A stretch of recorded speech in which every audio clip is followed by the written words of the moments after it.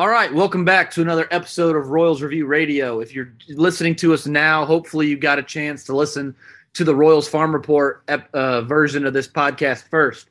If you are listening now and did not listen to the most recent episode of RFR podcast, stop listening, go over there, listen to that first, because this is going to be like an hour and a half long podcast. We're going to pick up here from where we left off with the minor league talk, and we're going to jump right into it. So, really quick, I am joined tonight by my co-host, Jeremy Greco. Jeremy, how are we doing this evening?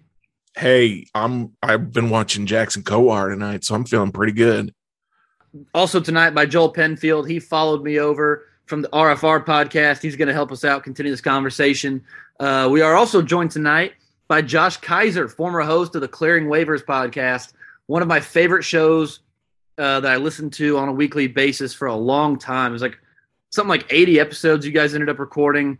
Legitimately one of my favorite shows, so I'm really glad Josh is joining us tonight. Josh, how we doing, man? Doing swell. How could I not after that intro? I'm glad you enjoyed the podcast, and we had a lot of fun making it, and just glad to hear anybody enjoyed it. So I appreciate those kind of words. Absolutely, man. So Josh and Jeremy weren't with us when we recorded the RFR version of the podcast. We just got done talking about how all these guys fit in. And we're going to go box by box here. You guys are going to tell me if you guys could build a bats-only lineup. We're only taking bats in the system, and you have to take the 9 best hitters and find a place for them on the field, position be damned, where we're going to go. So, Jeremy, I'm going to start with you. You give me your opening day lineup in 2022. We're not paying attention to defense. I don't care how good these guys are defensively. In the system right now, the 9 best bats you would want to see, and you can go ahead and consider like future value. So like if you want to start Carlos Santana because he's under contract, you may as well see what you got for a little bit. That's fine. But don't worry about the defense. Just the 9 bats you want to see in the opening day lineup 2022.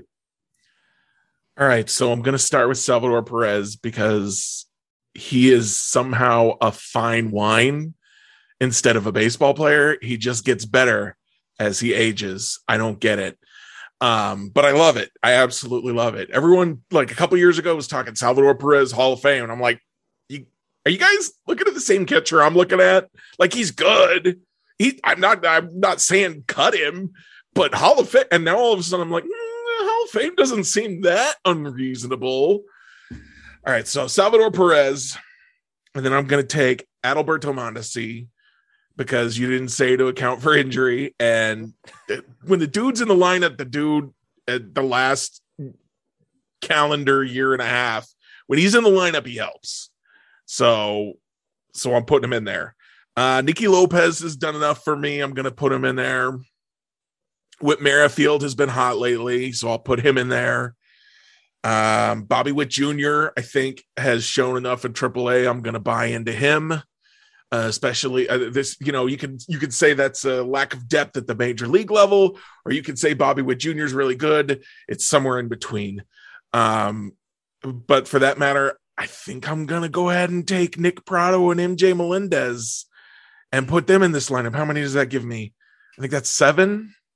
Is that 7? I was at 7 or 8. I lost track in the middle there. Yeah, that's what I get for not organizing my thoughts at all. We'll call that 7. So I got to find 2 more. I'm going to give Hunter Dozier. He's got the contract. I'm going to give him another shot. See if he can stop being hurt long enough. Well, you're like, you find out how much. I don't care how much Carlos Santana's worth anymore. He has been so bad since the All-Star break. I don't care. Hunter Dozier was legitimately hot for like a month and a half. And I want to see if he can just start fresh in 2021 and find something. And then my last guy, oh gosh, who am I going to put out there? Not O'Hearn, not Alberto. Benintendi's not been good. I'm going to go Edward Olivares. What's his face? The lefty that they started the year with. Isbell. I'll go Isbell.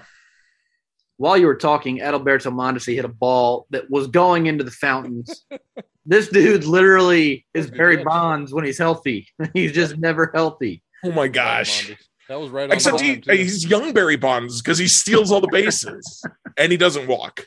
So where are you putting him in your lineup, Jeremy? Where's he playing for you? Is he playing Oh, center gosh. field? Is he playing second base? Is he catching for you? See, I wasn't supposed to have to think of the positions. That was At this He point- can play somewhere. I just said I'm don't gonna- worry about their defense. Yeah, at this Yeah, point, I'm well. going to put him in center field because what the heck do I have to lose? I need somebody in center field. He's fast. He's athletic. Let's do it.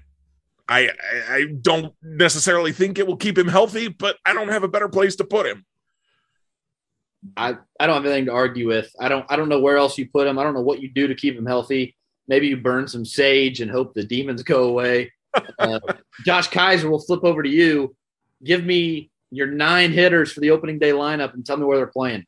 Well, we got the Tom Brady of baseball and Salvi Perez, as Jeremy kind of pointed out there. Tom Brady is in my lineup. I got old Whitty Merrifield. He's obviously the Iron Horse, Iron Man. Nicky Lopez has done enough to earn a spot in mine as well. A lot of crow to eat on him this year, by the way. I got a whole helping of crow to scarf down this offseason. Mondi, obviously, flavor of the moment, the minute, I guess, until he gets injured again. Health be damned, let's go. Mondesi till I die, I think, is my new motto. Carlos Santana in my lineup. I think we got to give him more time. He was super hot in that the first half. He was everything you could have wanted, and then he wasn't. For whatever reason, the switch flipped, and what was his second half OPS plus? It's like 36, something like that. Not great. But I'm still gonna let him get that shot at that primary DH spot. Keep that in mind as well. Also going Bobby Witt Jr. and Melendez, and I'm putting Melendez at third base because let's go. Let's just do this. If we're gonna start and experimenting with things like that in Omaha, let's just do it. Let's just do it for real. He had that great highlight there last night. It almost ate him up though. Did it? Almost ate him up. He almost got under a little too much, but I mean he could play anywhere. People talk about corner outfield spots for him as well. He's athletic. Let's get it done, and let's figure out where to put him in my lineup. I like him at third. I guess 6 or 7. Dozier coming on down. He's going to get a first shot to keep that job, and we'll see how much we cut bait. I will say he still can be optioned, and everybody wanted him to be sent down to Omaha this year. He still got that option. He can't deny it yet. So I mean, if he doesn't win the job in spring training or early next season, send him down. Send him that last option. Absolutely. He needs another shot to try to figure that out either through the off season, through spring training. And if that's not going to work, then send him to Omaha to figure it out. Give him one more shot. You already paid him. That money's gone. It's not a lot. It's not going to be crippling. It's not going to be damning to this franchise. I think I saw they have about $64 million to a 26-man roster next year. Including that money. So if you have to eat $26 million over 4 years, whatever, it's not going to kill them. They're going to be cheap for the next 4 or 5 years. So I'm in giving Dozier another shot and to earn a spot. I don't know where I'm putting him. He could be literally anywhere at that point. So center field. Anyone? Center field. Let's do it. Let's get crazy. I guess we're going to go with Kyle Isbell. I love that guy. I know you guys have said multiple times on this podcast that you're not sure he can play his center field in Kauffman Stadium, but he's my guy. I'm going to ride with Isbell. I love the defense regardless.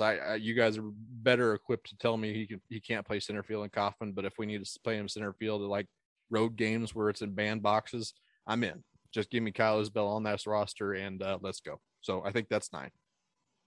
Yeah, that's 9. I had 9 there as well. Perfect. You're gonna love my defensive alignment. By the way, I cannot wait to get to it now. Because now you got me thinking. So Joel, give me your 9 really quick. Tell me where they're playing, and then I'm gonna hit you with your favorite defensive alignment you've ever seen in your life. So I got Salvi, but I have Salvi DHing because I don't like watching him catch. He infuriates the hell out of me because framing is what it is. Now, if they go back to it, if they go to an automated strike zone, put him behind the plate because I don't care because all of the things that make him terrible behind the plate at that point really don't matter. Joel, I I love you, and you make some really good points. And like I don't know that you've ever really had a bad take. This is by far your worst take. And if that's my worst take, there are worse takes out there. That's I mean, I'm over here nodding in agreement. I'm like, that makes sense. I buy that. You guys your mentions are gonna blow up tomorrow. Whatever. At JT Penfield, I'm not slandering the man. I want him in the lineup. This is a bat only lineup to begin with, anyways. Mm-hmm. Whit Merrifield, second base. Bobby Witt Jr. at third. Nick Prado, put him in right field, left field. I don't care. I think he can play corner. Melendez behind the plate. Vinny Pasquantino at first, because the dude just hits. Like he doesn't know anything but not hitting a baseball, and he doesn't strike out, and he doesn't swing and miss. And he's got enough power that you can put him in the middle of your order, and he can thump. Middle of the order. Let's go. He can't. I mean, you put him 5'6". Why the hell not? Like, oh he can my, hit. He's gonna hit. Like, and the fact that you have two really good left-handed mashing first basemen. It's been so long since the Royals have had a dude that is just a legit left-handed power hitter. It's been a long time, and you have two of those guys now with Prado and Vinny, and they're not like world beaters. They're going to hit 35, 40 bombs a year, but they're quality enough that you put those dudes in the lineup and they're just going to hit. Joel, you must have forgotten about Ryan O'Hearn. Did you forget? He had that one like 50 game stretch in 2018 where he was semi decent. All right. And then I got Nicky. I mean, the dude just provides so much value defensively at shortstop, but the fact that his on base percentage is now higher than I think he leads the team in on base. He leads the team in FWAR. He's so good defensively. It makes a ton of sense. Mondesi, I'm put him in center. Just why not? You have to get him in the lineup. Like when he is healthy, he's so good. And then Kyle Isbell. Okay. You're going to love this. So I'm going to start with the easy ones. We're going to work our way out of this. So Salvi's catching. I got Salvador Perez. He's catching, batting probably fourth or fifth in my lineup. I'm with Joel. I'm putting actually, no, not with Joel on that one. Vinny Pasquantino is going to be my DH. Bobby Witt Jr. is playing third base for me. Adalberto Mondesi is playing shortstop. Andrew Benintendi, I'm going to let play left field because I think there's at least a small chance he recoups some of the value for you. I did not figure you to be the Benintendi apologist here. Didn't you boo Jeremy there? I didn't pick Benintendi because I've been listening to Alex too much. He's under contract, and he did this. This is like a fantasy draft. He did this just to get me. He's like, Benintendi sucks, and then he takes him and puts him in his lineup. That's bait. That's bait is what that is. So Benintendi's playing left field. Oh yeah, I forgot to make an amendment to this. I don't have a first baseman yet, right? Caveat. No, you didn't. Oh wait, Pasquantino. I don't have first baseman. Pasquantino's the DH. Yeah. Okay. So Nicky Lopez playing second. I feel like I forgot to. You don't have first base, center field, or right field. That's right. Here's why. So Nicky Lopez is playing second base. Kyle Isbell's playing center. Okay. Whit Merrifield is going to play right. Nick Prado is playing first. But somehow I had it figured out where we were going to have a rover. We're going to slow pitch softball it. And so we're going to super shift everybody so that Kyle Isbell can play center management like in a meaningful way.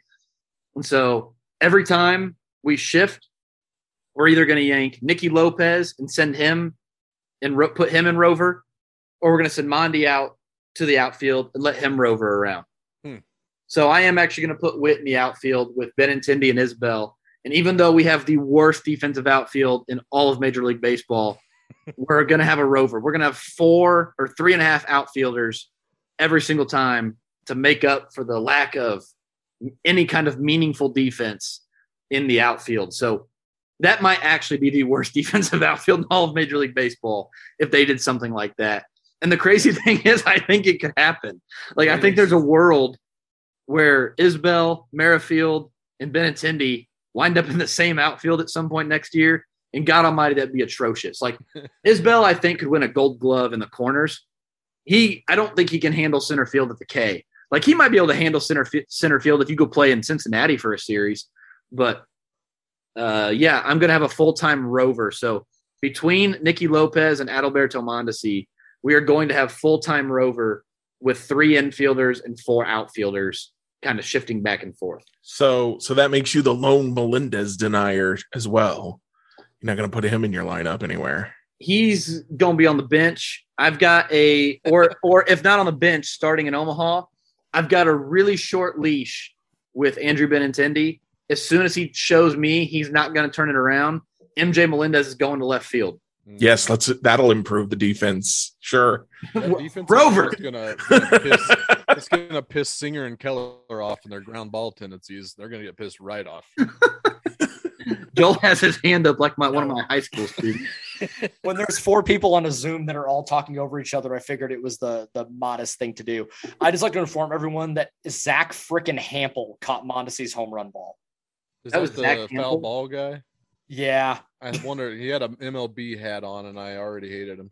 he caught the ball before it got to the fountains, Well, and now I'm just congrats to angry. you. Now I'm just angry. So can Zach Hampel play center field? There you go. I don't We need pay that. him in foul balls. Who else has better like readings of where people are going to hit baseballs than that guy? He don't even have to be fast. He's just going to get there before the ball's ever hit. He's the Rusty Kuntz of fans. So I'm serious. I would play MJ Melendez in left field before I ran out Hunter Dozier, Carlos Santana, Ryan O'Hearn, Hanser Alberto. I would let MJ Melendez play center field before I ran any of those guys out there for any reason in 2022. They can all go sit on the bench or go play for Omaha for all that I care. But I would legitimately put MJ Melendez somewhere in the outfield with a rover, then play Ryan O'Hearn another at bat. I don't think you're going to have to worry about O'Hearn anymore. I think he's gone after this year. I think he's arbitration eligible after this, right? So they'll just non-tender him. Surely. What else would be the purpose at this point? I mean, seriously, and usually we say, oh, the guy in the minor leagues could be better. I would bet my house that if you brought Vinny Pasquantino up for September, by the end of the month, he would have a better WRC plus than O'Hearn over the last 3 seasons. I would guarantee it. I'd bet my house on it. He is already, as a 23-year-old in AA, a better option than Ryan O'Hearn would be at anything. What about an Ryan O'Hearn lookalike contest? I mean, what? maybe not that. I don't know. I don't it's not like it's a real high bar to clear, but he might be a better right fielder than Vinny. But I don't know. I read a story one time. There was a small university in Tennessee, like maybe a JUCO. Oh, Michael A. Taylor dropped it. Oh, Why would you do that? There's like a small university in Tennessee, and the professor assigns an assignment that was basically like some kind of a paper that was meant to be over like Frederick Douglass, and somebody turned in a paper written by Frederick Douglass and got like a C+. That would be Ryan. That's how bad Ryan O'Hearn is at baseball. He'd show up to a Ryan O'Hearn lookalike contest and get like 4th. And bat Apparently it's 5 doing it. It's pretty common for celebrities to do that. I know I read Dolly Parton took 2nd place at a Dolly Parton lookalike contest. I know I saw that about Robert Downey Jr. And he and Hugh Jackman were a couple other names I saw that participated in the lookalike contest and did not win. Who in the royal system looks most like George Brett? Could we fool anybody into thinking we have George Brett to play third base? You mean like physical features? Sure. What if they just go to the Bellagio and like do their thing? They don't look like him, they just act like him. Would that be enough? Best steak dinner of my life. One of these days, I'm going to tell the George Brett story or my George Brett story on the podcast. Today is not that day. One of these days, I'm going to tell that story on the podcast because it was the most. Today might be that day. I don't know. I've gotten no sleep over the last 4 weeks. Today might just be that day. Here it is. Here it comes. I'm going to tell the story on podcast. 2 years ago, I really should. I'm going to get in trouble. A few years ago, George Brett is going on the Dan Patrick Show, and his people wanted to like set up interviews, or maybe it was Dan Patrick's people, but like they set up the interview through Royals Review so that we could get on and interview George Brett to kind of create some excitement for his appearance in the Dan Patrick Show. And so Max emails me and goes, "Hey, do you want to interview George Brett?" I was like, "Are you kidding? Like, is that a joke?" Like, of course I do. It's a freaking hero, man. And so I get on the phone and I got to call him at like 10 a.m. Right. So or maybe it was 10 a.m. his time. So it's like noon. We're in Missouri. Pretty sure the story I remember is he's playing golf. He's on the tee box in California when I call him. Mm-hmm. And so that's not the most important part of the story. So I called George Brett. Like, I am calling George Brett's cell phone. I saved that number, by the way. Mm-hmm. And he picks up the phone, and he has absolutely no idea who it is. That's fine. I get it. And so I explained to him who I am. I explained to him who I'm with. And the next words out of his mouth are, "Is that one of those effing blogging websites?" No, sir. This is a journalistic website. I was like, what? How do you respond to that? Like, your people set up an interview with that effing blogging website, George. Like, I was supposed to call you. It's not even like, I mean, this is you. We didn't set this up, George. We aren't excited about you being on Dan Patrick Show. Dan Patrick's excited about you being on Dan Patrick Show. Dan Patrick wanted everybody in Kansas City to know who you were going to be on Dan Patrick Show. And so we're having this interview. And that was like, that was my introduction to my childhood hero, because my dad wouldn't ever stop talking about George Brett growing up. So that was never meet your heroes. No, that's like the living embodiment of that. I think we're going off the rails. Should we rein it back in a hair? No, I'm going to tell you next. By the time I met John Gruden at a Florida bathroom. Oh, it was a bathroom? Was it a Hooters? Next to John Gruden. It had to be a Hooters. No, I peed next to John Gruden in the airport. That's the only other celebrity I've ever met. He wasn't like my hero though, so I didn't mind meeting him. That's a good flow, man. That's a good flow. That's the banana from Spider 2Y Banana. Hey, man. Oh, that's boy. Great flow. Great flow. Okay, so I think Joel might be right.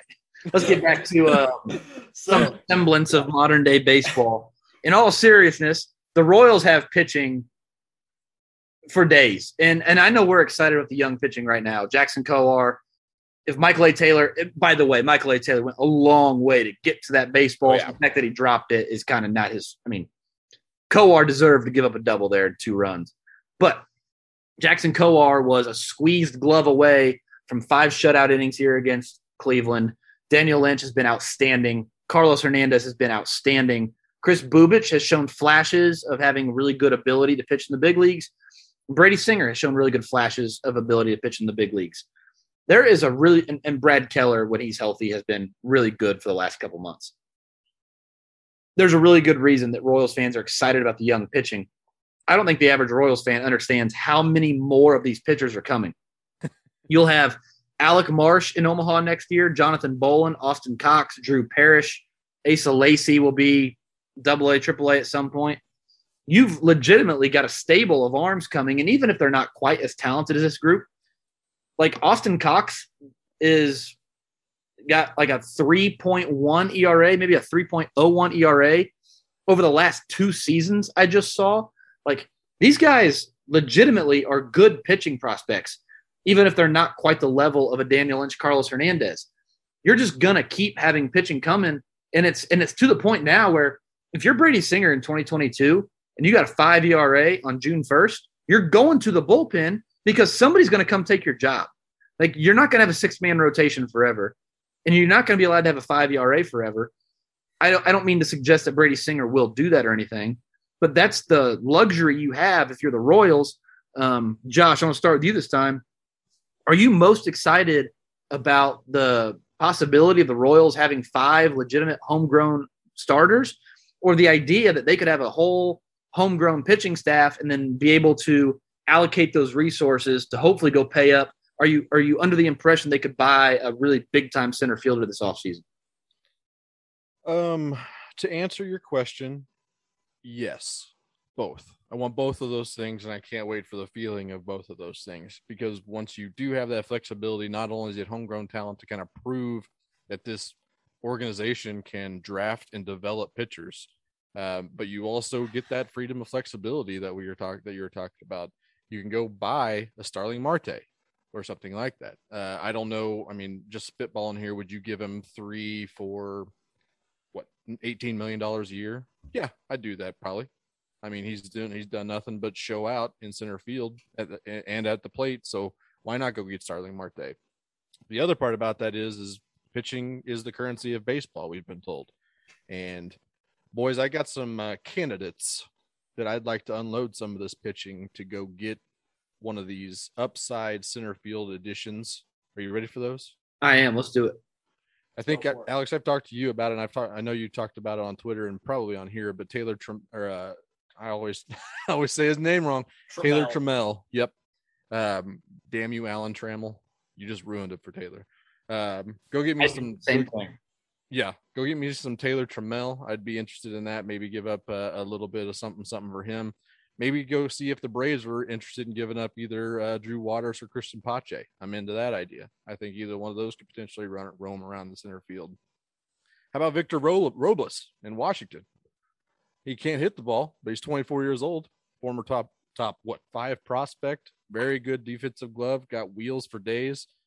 Go see if they're still rebuilding and see if Robles is not in the cards. He's going to hit arbitration next year, start getting expensive. So maybe they're itching to get Robles off their roster. How about Brandon Nimmo? I like his on-base percentage. I like his defensive averageness. He's capable of playing center field. Pretty good base runner as well. So Brandon Nimmo's also. And as much as I don't want it, but I feel like Harrison Bader would be on their radar as well out in center field. Really good glove out in center field in St. Louis, and he's got some pop with some wheels as well. So maybe they'd be interested in Harrison Bader. He's a free agent in a couple years as well, so there's only a couple of seasons of control. Feel like that would be a solid matchup as well. But what's going to happen is we're going to try to convince Michael A. Taylor to come back to center field. If I had to bet my mortgage on anything right now, it's that Michael A. Taylor will be in center field at opening day in 2022. I have a feeling about that, but it's all about the pitching that kind of makes the question able to be asked at that point. So, yeah, I'm very excited for it. I think we've all been waiting for it, and it's really exciting to kind of see them starting to scratch the surface. And really, like you said, this isn't even all of them. So I'm anxious to see what the rest of them got. Give me Johnny Bolin. Go. I'm gonna make a bet with you, Josh. Mm-hmm. I have a Michael A. Tater shirt from Glory Days. Helped Kyle over there design the flying potato for Michael A. Tater. If Michael A. Taylor is on the opening day roster in 2022, I will buy us tickets to one of the first home games, like one of the first 10 home games. We'll go to the game. Okay. If he starts the game that we go to, so if he's starting in center field for one of the first 10 games, I will wear that shirt to the game and then take it off and sit at the game shirtless the entire time Michael A. Tater's in the game. Oh my God. Can we marker if for some reason he's not, it's live. If for some reason he's not on the roster and not starting, you sit there with your shirt off for the entire game. Oh, sweet Jesus. I don't know if we need to subject the people of Kauffman Stadium to that, but I'm in. Let's do it. Deal.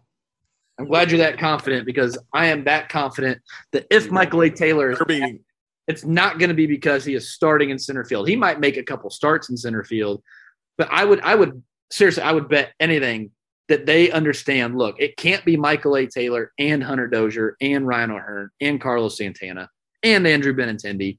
You can't have all of these worthless hitters in the same lineup and like try to convince people that you're going to compete. It won't work.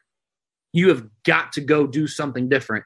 And I think the different is going to be they're going to ball out, get themselves a center fielder, and then try to roll with all these other guys because they've got them under control. So God almighty, I hope you're wrong, because Michael A. Taylor's starting center fielder with Andrew Benintendi in left and Hunter Dozier somewhere in the opening day lineup.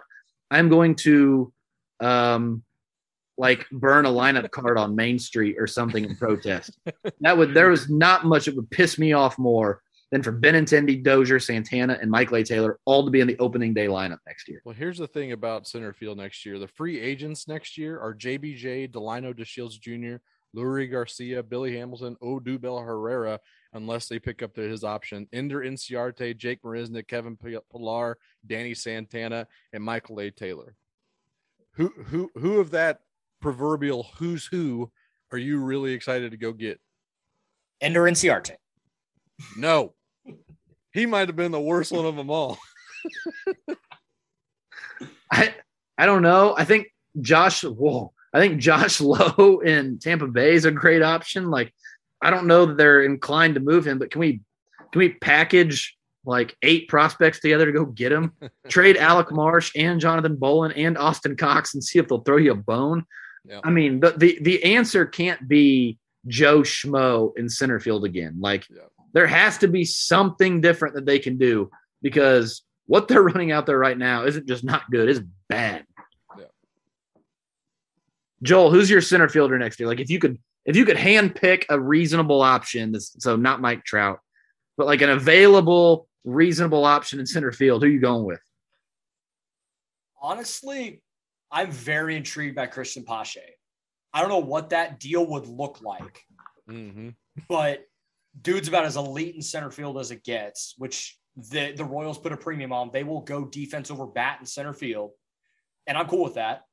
But then give me and go get him early. Like, get him like December 1, and then just let just put him in a batting cage with Drew Saylor and Alex Zumwalt for 3 months and retool that swing, get it figured out, and you have a damn good center fielder for the next 4+ years at least. Because I don't even think he's taken up 1 full year of control yet, because he played a lot in the playoffs last year. So you have a center fielder for 4 or 5 years. Now, it's going to be a heavy price, but I think it's worth it, because having a good center fielder, especially an elite defensive center fielder in Kauffman Stadium, is so important. I do point out he's got a -7 weighted runs created plus this year. So if you're a Royals fan listening to this, why would they trade Patchy? He's top prospect, blah, blah. He's been -7, not 7, not 77, -7 weighted runs created plus. That means like somehow at the plate, he has taken runs off the board. He's been so bad. He's so good at defense that he runs out, he runs up on the scoreboard and literally takes the numbers off of the board. He robbed Freddie Freeman of a home run. Yes. Yep. He tackled Freddie Freeman when he was on his home run trot.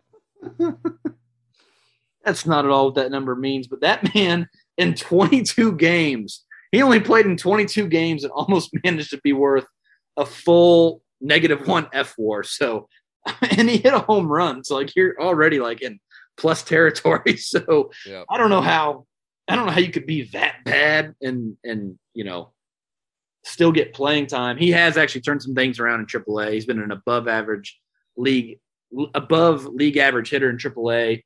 His strikeouts are still a problem, but he's walking a little more.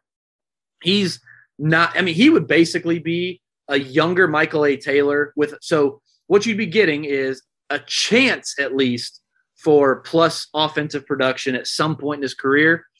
Younger, fresher legs, a better arm in center field. So you're getting the defender Michael A. Taylor is. He may not be as good offensively, which is, I get, saying something. But like Joel said, man, 22 years old. He'll be 23 on opening day. And with what Drew Saylor has done to this young group of hitters the Royals have, I've seen him take much worse than a 105 weighted runs created plus at AAA and turn it into way better.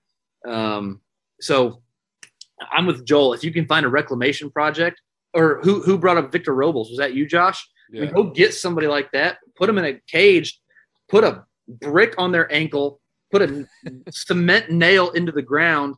Don't let them leave. It's like you're going to sleep standing up until you figure out how to hit a fastball, kid.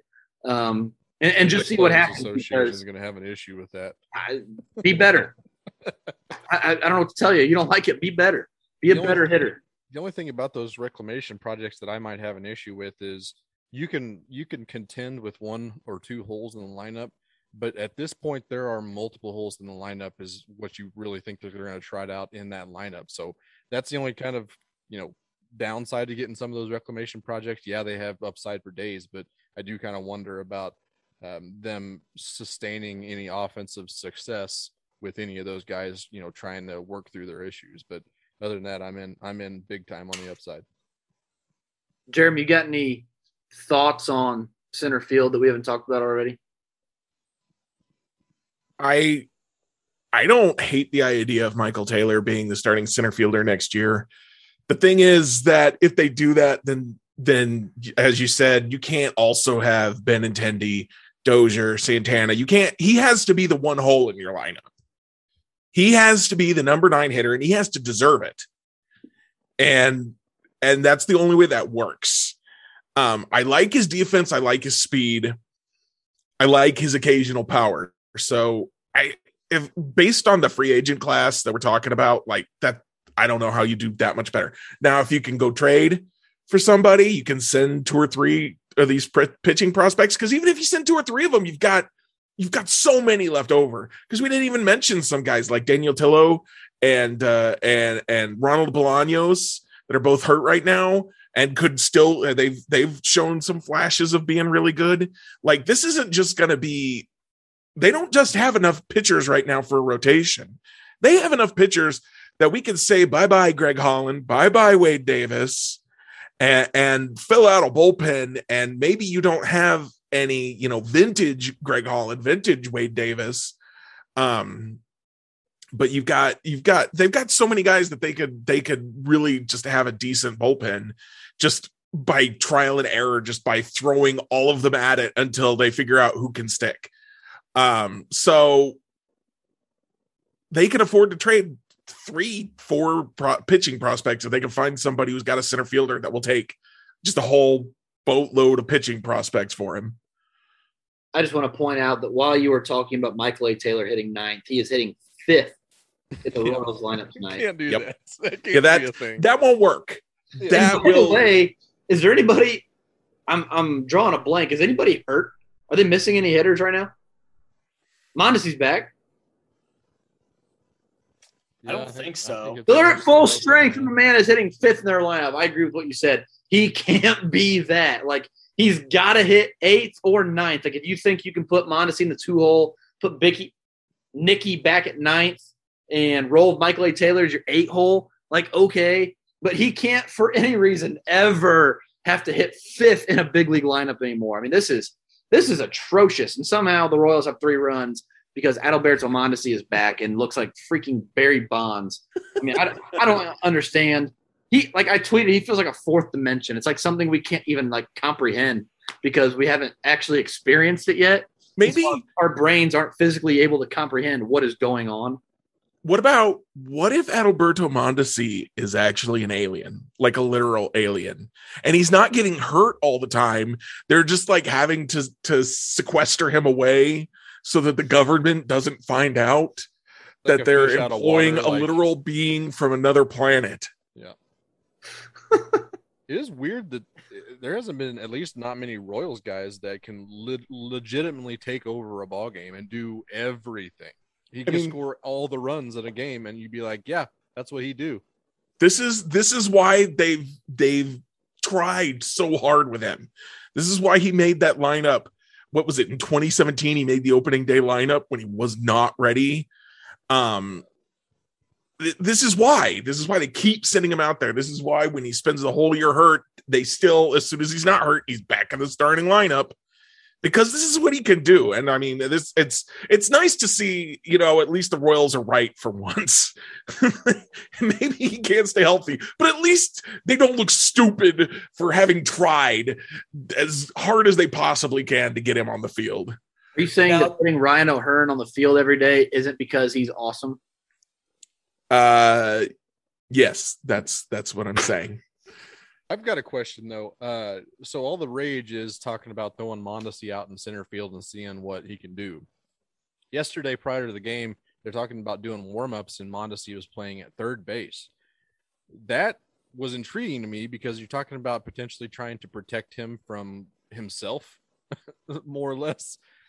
he could do that a whole lot better at third base than he could in center field, right? Yeah. Am I a dumb for No, that makes sense. That's logical to me. The only problem with putting him at third base is all these other guys that they want to get up here. Emmanuel Rivera, Hunter full-time DH. Huh? Maybe he's just a full-time DH. Like, I feel like sometimes we get, like with Byron Buxton, we get so caught up in how good he is defensively. Like, we just got to have him out there. Well, he keeps getting freaking hurt. Like, quit putting him out there. If he can't stay healthy, but he's your best hitter, that's what the DH is. I mean, theoretically for is a guy that is your best hitter and can't play defense. It's not that Mondesi isn't physically good enough, but he can't play defense and stay healthy. Make him your full-time DH. I know it's like counterintuitive, but I kind of like what they're doing tonight. DH him. I don't hate that idea. That makes a lot of sense to me. And then he doesn't have to play every day. You can sit him, once a series or so, or maybe play him in the field once a series or so and let Salvi DH. Give him the Shohei Ohtani role. Make him pitch? No. I mean, yes, obviously he could do that, but DH, rest, shortstop, DH, rest, shortstop. Well, Joel, you tell me, would you rather have Mondesi as your DH, Vinny P as your first baseman, with Nick Pratto, Kyle Isbell, and Andrew Benintendi in the outfield? Or would you rather have Adalberto Mondesi on the IL 100 games out of the year because he can't stay healthy, and then now you have Vinny P at DH, you got the defense straight? I mean, would you sacrifice some defense if Mondesi could be your DH all the time? Sure. And honestly, at a certain point, like, if you get Mondesi for 90 games a year, 90, 95 games a year, you want to make him literally the most valuable bench player in all of baseball. Like, it honestly would not shock me next year if Mondesi plays, let's go best case scenario, 95 to 100 games. He legit puts up a 4-WAR season because that's just what he does. In like 9 games this year, he was almost worth 1 win. And that's with like a 3-game spurt, hurt 3 games, hurt 6 games, hurt.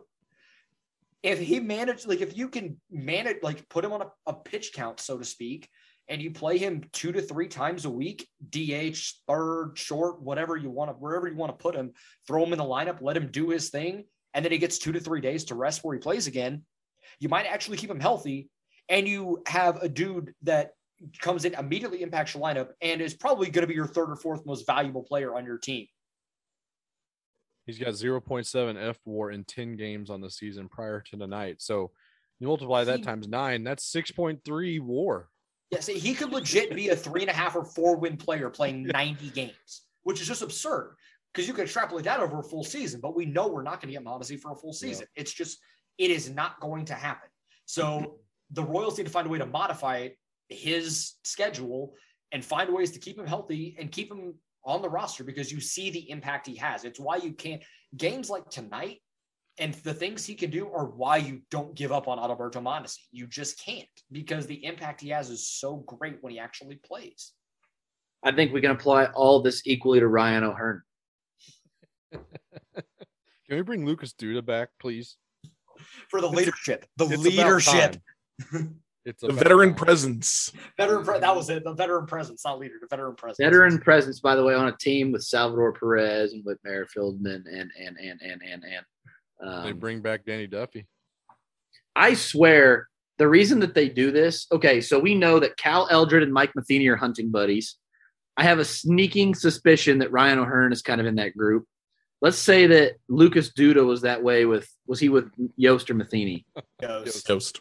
Okay, if you're Ned Yost and Mike Matheny and you let your hunting buddies go and be unemployed during baseball season, I hate to break it to you guys who don't hunt, but baseball season runs into bow season a little bit.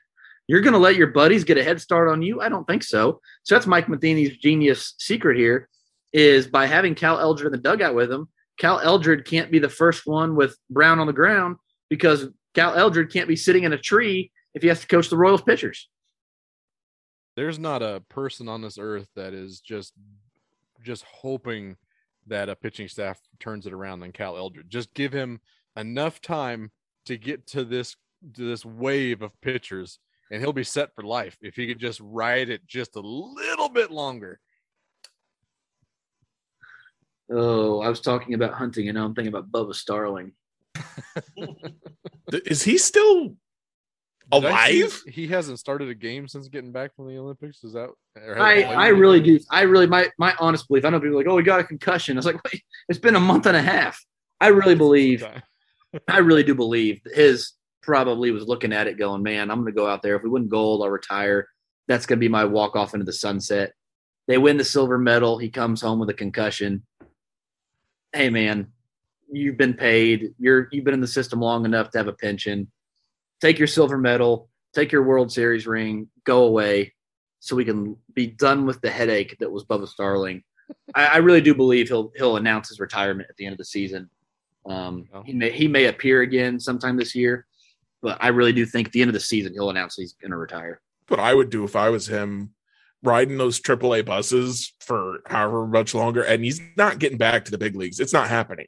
Yeah, and by the way, having received a check for $7.5 million exactly on to ride those buses, no. He's not getting what he's getting in the minor leagues ain't worth anything because he's already got money. He's already got all the money he needs for the rest of his life. There ain't no reason to be uncomfortable. He gave it his all. He made it to the big leagues for a little bit. And if I was him, I'd say, you know what? I got my money. I made it to the big leagues for a half a minute and I sucked and I ain't going back. I don't need to do this anymore to myself. I'm going to go play football at Nebraska. Right. Still eligible. And Nebraska he is still eligible. Needs it. Holy crap. Oh my God. Can you imagine Scott Frost brings in Bubba Starling to save his job? Ooh. If you ever need to cry, just go look at the 2011 draft and look what happened after the Royals. Stop. I'm going to mute you. Keep doing that. I don't. That's not a thing I compute anymore. No. Erase that from my 2011 draft is a myth. It's fairy dust. It doesn't exist. I thought you were going to say if you want to cry, just go watch KU football. Or Nebraska football. That makes me cry happy here as a Mizzou fan. Do you know how happy it makes me as a Mizzou fan to watch Nebraska suck? I was and when Chase Daniel was a junior that year, he almost won the Heisman. He was in New York for the Heisman ceremony. Mizzou had their gold rush game and they hosted Nebraska and beat them like 42-0. Mm-hmm. I was at that game. Maybe at the time the happiest I'd ever been in my life, watching Nebraska just get their, what's pounded into the ground over and over and over. There was a time when the gold rush, the student section, the fans were doing the wave. And so the whole stadium is gold with a little red Nebraska section. So they're doing the wave, cheering. They get to the Nebraska section. Of course, nobody's doing the wave. And the whole stadium, boo. Yep. And as soon as the gold started doing the wave again, yeah, boo, woo. It was, I was probably like in 7th grade and just had the time of my life at the Living the dream. So watching Nebraska suck has been like one of the joys of my life lately. I had a buddy who told me Scott Frost was going to take him back to the playoff. You got to have hope, man. That's as Royals fans, we can relate with that. You gotta be able to wake up in the morning. Hope's a hell of a drug, man. Hell of a drug. Yep. Okay, we've been at it for a while now. I'm sure there's nobody else listening. So really quick, Jeremy, I want to ask you this question. Who is your favorite bad Royal that got way too much playing time, way too many opportunities in their career since you've been a Royals fan? Oh, gosh. Draft, you guys can't take the same player. Oh, no. Ryan O'Hearn is actually a guy I really liked, but I think my favorite is going to be Aaron Gael. Oh, yeah. Very good. I'm a big fan of that. Though I remember thinking at the time that Aaron Gael didn't get enough of an opportunity. Yeah. I remember I was always constantly, this was when I was really into the baseball video games, and I was constantly like, where's my Aaron Gael to put in my lineup? Why isn't he included? So we got Aaron. I'm going to give you Aaron Gael there. So Josh K, you get to pick any bad Royals player in this draft really quick. Who's your favorite bad Royals player that got way too many opportunities? Oh, see, the caveat of way too many opportunities is kind of screwing me up here. I thought Mike Jacobs was going to be the truth when he came over that season. He got 478 plate appearances, coming off a 32 home run season, 108 OPS plus, but they didn't have anything going on in 2009. Nothing doing in 2009. But I thought Mike Jacobs was going to be the truth. And I'm pretty sure it was that before or after. It was at it was like Ryan Healy, Mike Jacobs, and somebody else was like, okay, that's the next one. He's going to be the next power hitter. But Mike Jacobs was the first one to break my heart. So I'd got to go with Mike Jacobs. Joel? Oh, yeah. Yuniesky Betancourt. You rat bastard. That was going to be my pick. As far as like getting too many opportunities, that's the poster child. Well, the gold standard. Well, Traded for him twice. Yeah. So so as many if listeners know, or you guys know, I grew up a Seattle Mariners fan. Like that was my first love, was Seattle Mariners baseball. My dad's a Royals fan, so I liked the Royals too. And living in Kansas City for as long as I have has shifted some of that fandom. But I still ride or die with the Mariners first and foremost. Was that a Ken Griffey Jr. thing, or was that like a? So my first game, I was not even 3 years old. It was in the old King. It was in the Kingdome 2 weeks before they opened Safeco. My first game was Mariners Giants. So I got A-Rod, Griffey, Buhner, Edgar Martinez, and Barry Bonds. My first and Dan Wilson, my first baseball game. But we lived out in Seattle when Yuniesky Betancourt made his big league debut and was the everyday shortstop for some god awful Seattle Mariners baseball teams. And then he comes to the Royals in 2009. I was like, yeah, I get to watch my guy again. And yeah, he was. And now looking back, I'm like, why did I ever think this dude was anything good? Like, it never made. Looking back, I'm like, what was I thinking? Is it cheating if I say Omar Infante? See that? I mean, that's Hashtag kind of the same Omar. lines. Yeah, that's along the same lines. He did get way too many opportunities. Yeah, he did. Well, he was at least like actually good defensively. Like you could at least like make an argument. There's a reason. He and Escobar had that Gold Glove highlight or whatever on ESPN's Twitter for like forever until they cheated because they had the fan vote and they kept winning the fan vote. They had to shut it down. Yeah, they had to retire it. It's either Omar Infante or Jeff Francoeur for me. Jeff Francoeur, I remember when he came over from the Braves. The only thing, because I was still like in 2009, 2010, something like that, maybe even 2011. I was a huge baseball fan, but didn't understand like the inner workings of baseball all the way yet. I mean, I was high school, right? So when Jeff Francoeur came over, I knew he had some good years at the Braves, cannon for an arm, hit some home runs. And then the SI article, how could anyone be this good? Like looking like, I don't know how Freezing Cold takes. Like that's not their like banner photo on Twitter. Jeff Francoeur, how could anyone be this good? Yeah. And then his first year with the Royals, he hit like 45 doubles or something stupid. Yep. Like I thought Jeff Francoeur was the coolest guy around. And then I will tell you guys a story off air. One of the funniest stories I have ever heard about like a baseball player, just like as how they are as a person, about Jeff Francoeur, which made me love him even more. Okay. So I like him. He seems like a good dude. So I would be a little bit upset if he. Well, yeah, I've heard nothing but good things about him personally. Yeah, just like, as a human being. This does not make him any less of a good person, but it is also something I can't say on the podcast, okay. which is going to make you love him even more. So if you can combine those two things, like you just gotta have some personality to you. We have been going on. Jeff Francoeur had an 805 OPS and 119 OPS plus that first year at Kansas City with 47 doubles. I forgot how good he was that year. He had a ton of outfield assists too, didn't he? Yeah. I remember I think I went to a game in 2011 with one of my dad's friends. My dad was deployed at the time. So one of my dad's colleagues took me to a game.